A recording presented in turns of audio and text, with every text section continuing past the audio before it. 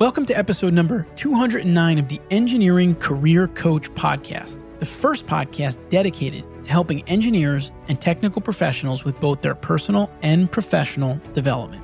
In this episode, you'll be listening in on a conversation between myself and Scott Harvey Lewis, a professional engineer and vice president of M2E Consulting Engineers, one of the nation's leading multidisciplinary engineering firms. And we're going to talk about something that's fun, which is building a fun workplace in an engineering firm.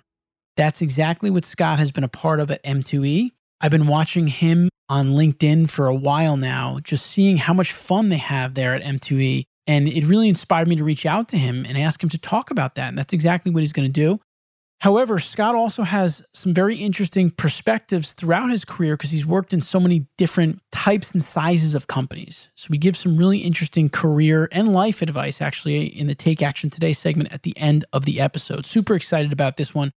We also published this episode in video form on our YouTube channel at youtube.com/engineering careers. So you can watch it there as well. I am your host, Anthony Fasano. I am a licensed professional engineer who practiced as an engineer, but eventually decided I wanted to focus more on inspiring engineers rather than doing the engineering myself. So since then, I've written a book entitled Engineering Your Own Success, and I've traveled the world helping engineers. And through this podcast, myself and my co-host, Chris Knutson, try to bring you information that can help you succeed in every episode. Now, people had their doubts about this podcast taking off, but since inception, we've had close to 2 million downloads and have been cited by Forbes as one of the top 15 most inspiring podcasts for professionals. Now, to set this up, let me tell you a little bit more about our guest for today, Scott Harvey Lewis. Scott is vice president and senior structural engineer at M2E. He has more than 13 years of experience providing structural engineering design, construction, administration, and forensic services to public and private sector clients on a broad range of projects. Now, Scott is Jamaican, and he came here to the U.S. to pursue engineering. And as I said earlier, he's worked in many different types and sizes of companies, from small to big to startups. And so he brings all that perspective to our conversation. And I believe those perspectives that he's had in different scenarios allow him to bring so much value to the table. And you really hear that throughout this episode. And I'm super excited to share it with you. And stick around all the way to the end, the Take Action Today segment, because he gives some really good career and life advice, again, based on his experiences. Now, before we jump in here with Scott, I do just want to mention, and I've been mentioning this on the podcast, and we've had an amazing response. Two things real quick. We run a workshop online regularly called the Engineering Management Accelerator Online Workshop, and it focuses around helping engineering professionals build their people skills. We get into live sessions on communication with your team, with your clients, building relationships through networking, building expertise through writing and speaking. We have a session on productivity, which is always one of the favorites. And then we have a session on high leverage leadership and how to delegate effectively.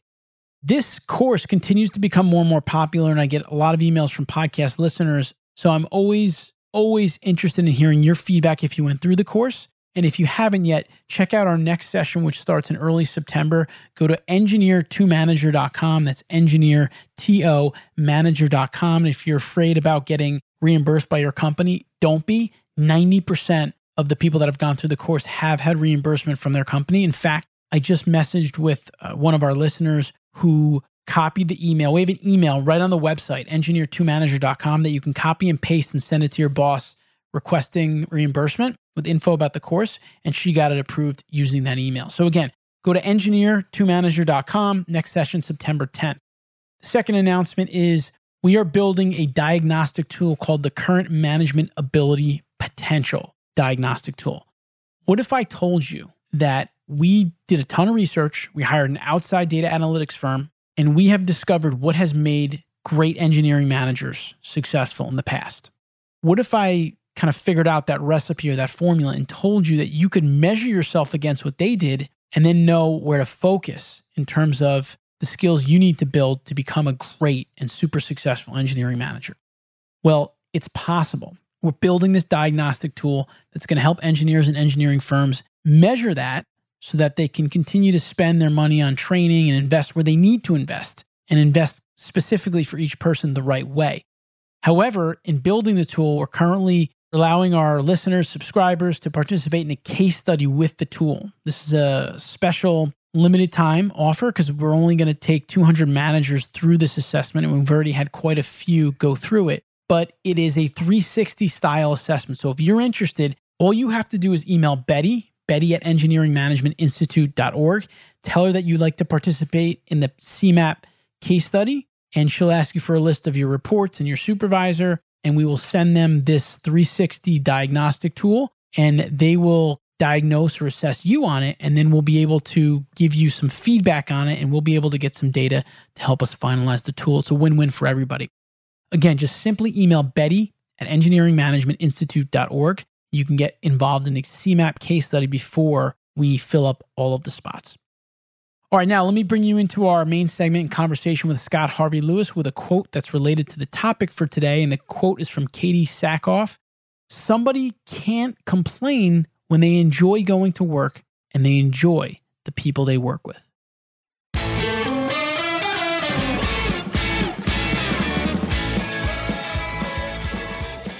All right, so now I'm excited to welcome Scott Harvey Lewis, Vice President at M2E Consulting Engineers, to the Engineering Career Coach podcast. Scott, welcome. Thanks, Anthony. Thanks for having me. I know we've been back and forth trying to arrange the meeting, but finally we have the same schedule. We talk with a lot of busy engineers here, so I know that goes.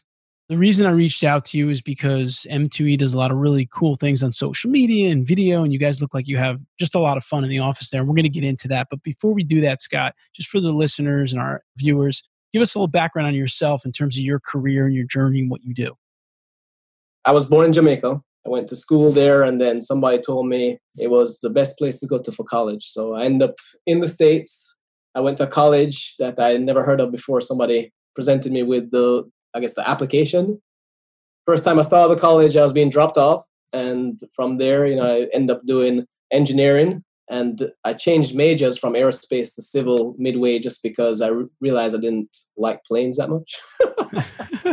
And then my grandfather was an architect. So the closest thing that the school offered was civil engineering with structural. So that's what I ended up doing. And the first job was structural. And then since then, that's kind of been the path until later on with the downturn, it switched from doing design to more forensic/investigations and litigation support and so on. It was almost like reverse engineering. With the downturn in the economy, it kind of put me into a niche, which I found out that I actually liked. And at this point, I guess I'm doing well in it. There was no secret to, this is finally, I always want to do this or so on. It was just life pushed me in different areas, and at the end of the day, I found something that I really enjoy, and the company I really enjoy as well. What you just described to me was basically, not that you didn't plan, but what I'm saying is like the least amount of planning. Like, you heard about the college, you showed up, you went to college, your grandfather was an architect, so you went with civil. You didn't like planes, you went with civil. I mean, from watching you through social media, we're connected on LinkedIn, it looks like you're having a lot of fun doing great things. Of course, you're in Southern Florida now, correct? In West Palm Beach. And so how did you get to M2E? The school I went to was in Melbourne, Florida, which is 01 change north. And when I switched from my first job to my second, they relocated me to West Palm Beach. So one interesting thing, or a couple of interesting things about my career is I feel like I have a good sense of not just work, but also different cultures and companies because I've worked at 7 different places. And they've ranged from Fortune 500 companies with thousands of employees to 1 to 2 office firm with less than 50. And I've gone through mergers or acquisitions. I've gone through an office closing down and me losing my job because the office is closed. I've gone through startups. I've gone through, good bosses. I've gone through not so good bosses. I've gone through really the gamut of everything. Some of it self-inflicted, some of it circumstance.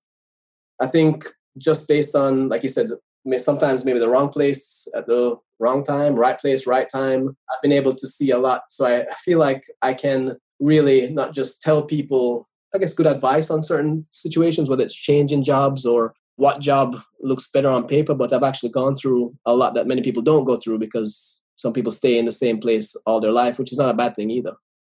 I tell you what, man, you look pretty young for having all those experiences. So good for you. You stayed young through all that stuff. All right. So tell us about M2E, just so the audience knows what kind of services do they provide, just and how big are they, just so we know kind of where you're working now. So M2E is a niche firm. And why do I say it? We were specifically formed to service existing buildings and institutions. We have every discipline in-house. So we're not just civil engineers, we're mechanical, we're electrical, we're architects, and we're geared towards providing services to mostly high-rise, high-end condominiums, taking them through different investigations, whether it's for the law. So building gets built, it needs to be turned over, and by law, they need to have an engineering evaluation. Or in South Florida, there's a 40-year recertification that has to happen by law. So we do that. And then inevitably with construction, there are defects and deficiencies. So we're brought in to investigate that and provide opinions on what went wrong and provide litigation support to attorneys. Not that we can't do design, but we've just been formed in a way that we are on the reverse side of engineering, and we're doing pretty well at it. In terms of size, we're a local firm to South Florida, but we are actually the largest firm that does what we do in South Florida. Not maybe the largest firm in numbers, but in this area, we have about 70 employees that do primarily this, which is the largest amount of employees in this area doing that. I'm going to pick Scott's brain about some different things. Obviously, he's got a lot of great experiences, but one of the things we want to talk about, Scott, which is when I reached out to you, is you guys are very active on social media. You do a lot of videos, a lot of funny videos, and it just looks like everyone there is having so much fun. Is that really part of your focus, culture, just is making your work fun part of what you focus on as the leadership of M2E? We didn't sit down one day and say, we want to make work fun. I think our backgrounds, I'm from Jamaica, and Jamaica is a more light-hearted nation. So we just generally are more jovial. And the other principals are from Serbia, and they're more family-oriented, and cultures are different than what you usually see in the United States. So by nature, we're different. One of the ways I describe it to people is in Jamaica and in Serbia as well. If I invite you to my home, I'm inviting you to entertain you. In Jamaica, you don't call somebody and say, okay, what am I bringing? Because it's obvious if I'm inviting you, you're being taken care of. And it's the same thing in Europe. We are here to entertain you. So in the US, it's a little different. Somebody invites you to the house. It's like, what do I bring? You bring this. And at the end of the day, everybody brings a meal.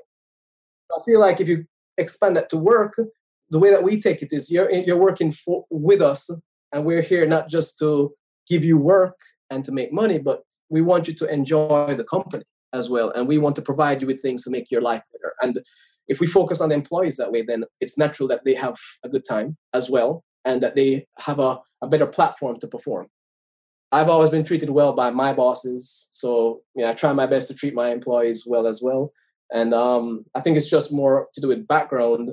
And the reason why there was a push on social media was, personally, we didn't have a really good website at one point, and we're still working on that. And so it was hard to, not to sell M2E, but if I'm trying to hire somebody and they go online, they don't know who M2E is. We may have a really great place to work, but if you don't know us, then you're going off of just word of mouth, and that wouldn't be enough. So at first I just said, we have a really good workplace. Let's broadcast it. And it wasn't like we staged things. A lot of it is just impromptu videos. It's just how we are on a daily basis. Sometimes, people come in and they're like, oh, you're actually the way you guys are presented. And it's, how do you get people to know what you are without using the internet nowadays? And I'm glad you said that, because not just about shooting these funny, great videos to broadcast. It's really you guys just being who you are and just putting it online. That's great. What you said is when someone comes there, they see like, oh, wow, that's just really you. Like, I'm just watching you. Because I think sometimes social media is not that, right? It's people just putting out all the good stuff, and then it's kind of like a false advertisement, so to speak. And so how do your employees take to, obviously I'm sure they like the fun atmosphere, but are they okay with the videos and being online, the social media? And because honestly, that's work too. Surprisingly, let's say the most intricate video we ever did probably took 30 minutes. We usually do it in one take, and it's not like a scripted thing that we're like, okay, this is your script. A lot of it is just like, hey, this is a good idea. Tell me how you feel. And it's just videotape. So it takes a lot less time than people think. Everybody's different. Some people love being on camera. Some people are more shy. But I think at the end of the day, as a group, when we do it together, we have more fun with it. And people have lots of laughs. And it's almost like a team building exercise each time. And there's always good memories. We never look back at videos and are like, oh man, that was such a boring thing, or again. It's a lot less intensive than it looks, and it's a lot more natural than it looks too. So it's nothing is scripted, so it comes off pretty easy. At one point, it was always videos with fun, but recently I've been trying to kind of diversify the content. So sometimes it's more educational, sometimes it's more about me, sometimes it's the group. So we're trying to at least balance it, that it's not, oh, all these guys do is have fun. We actually do a lot of work as well, which hopefully that comes across as. And I was going to ask you, how do people have time to do this when they're working on projects? But I mean, you basically just explain that. It's like, we're not doing anything out of the ordinary. We're just kind of being ourselves and turn on the camera once in a while, right? So it's not like people have a lot of prep time or things like that for these videos. So, I mean, obviously you're a big part of the social media there. Like you said, I see you doing videos now about some recommendations, like how to select an engineer. I saw you do something like that, which was really informative. How did you learn how to do this social media stuff? Is it just from learning and just doing it? It's trial and error. So I've been consistently posting for about a year, almost exactly a year. Because when we moved into the new space, probably did a video showing like, hey, this is our new office. Can't believe we're moving already. And at the time, I thought it got good response. It got over, let's say, almost 2,000 views, a few, like 50 likes. And I was like, oh my goodness, social media is awesome. People like me. And then, you realize that it's not as easy as that. I posted some things went well, some things flopped. But at the end of the day, what I found out is you have to provide value. So you can't just be always doing something funny or just here's a funny picture. It has to provide some context to things. You have to figure out what are you trying to do. And a lot of it is just trial and error. So I think I never started out thinking I'm good at social media. Actually, I don't even use any other social media than LinkedIn. If somebody tried to look me up, there's nothing else I use. And it was kind of born out of necessity. Like I said, we didn't have a strong online presence with our website.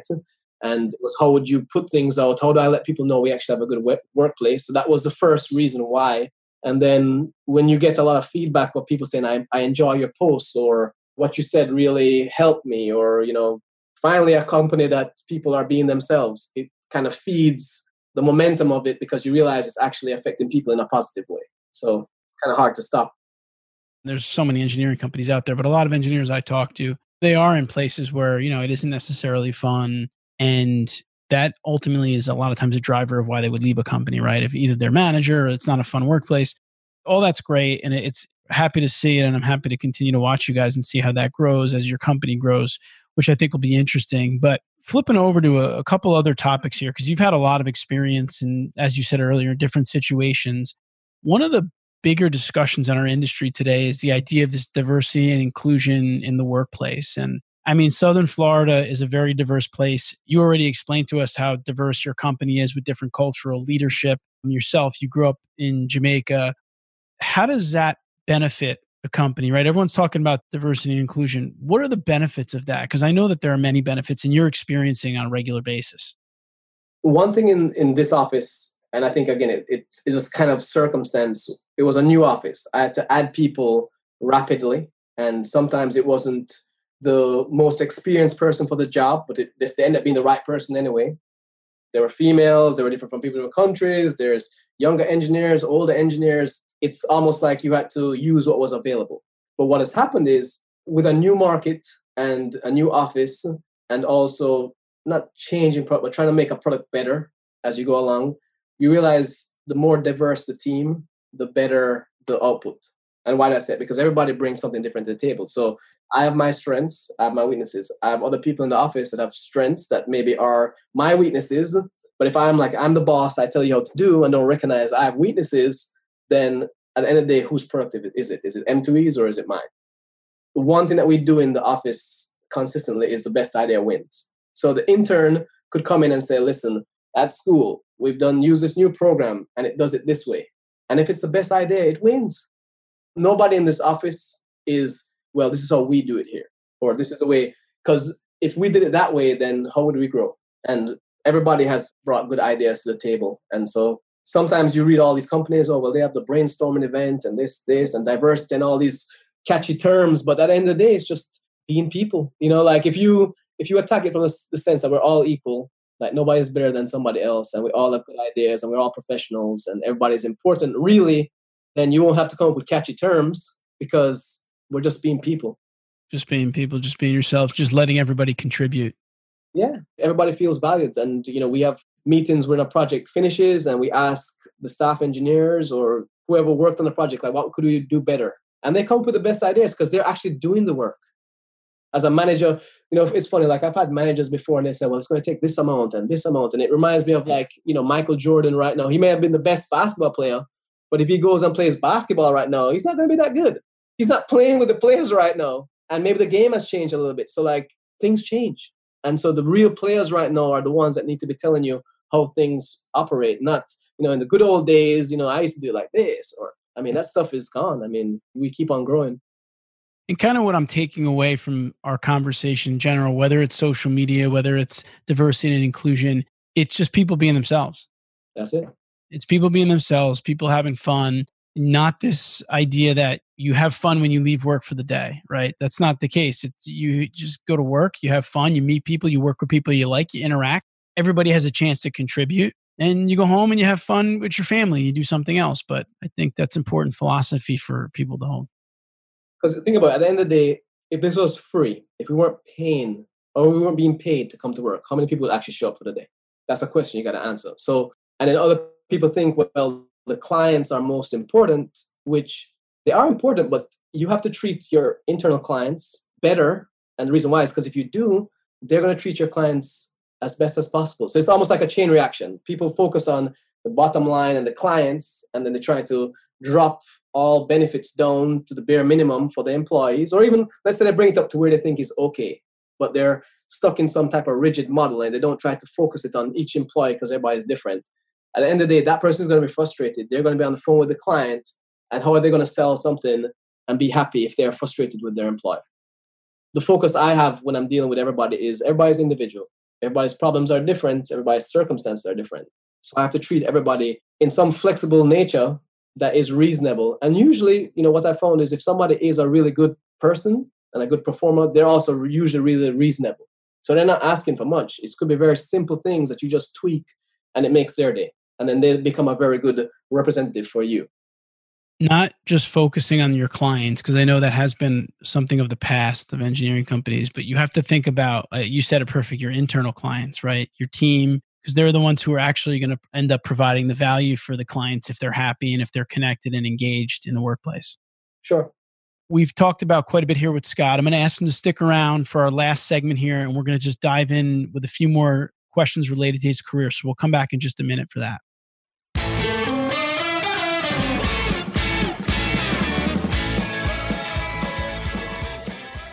Now it's time for our Take Action Today segment to wrap this one up with Scott Harvey Lewis. But before we jump into it, I do just want to remind you that there is a great opportunity in front of you right now to be a part of our Current Management Abilities Potential Diagnostic Tool case study. What does that mean?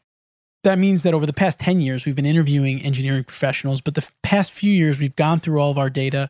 We hired an outside data analytics company. We've surveyed thousands of engineers, and we've tried to piece together what has made great engineering managers of the past. And we believe that we've done that. And we've kind of put that formula into a diagnostic tool that will help you as a manager in the engineering industry diagnose kind of how you stack up against these great engineering managers of the past and where you should focus if you want to develop. Because you have limited time and energy, and so does your company in terms of time, energy, and money. So where do you want to invest it? And this can help you do exactly that.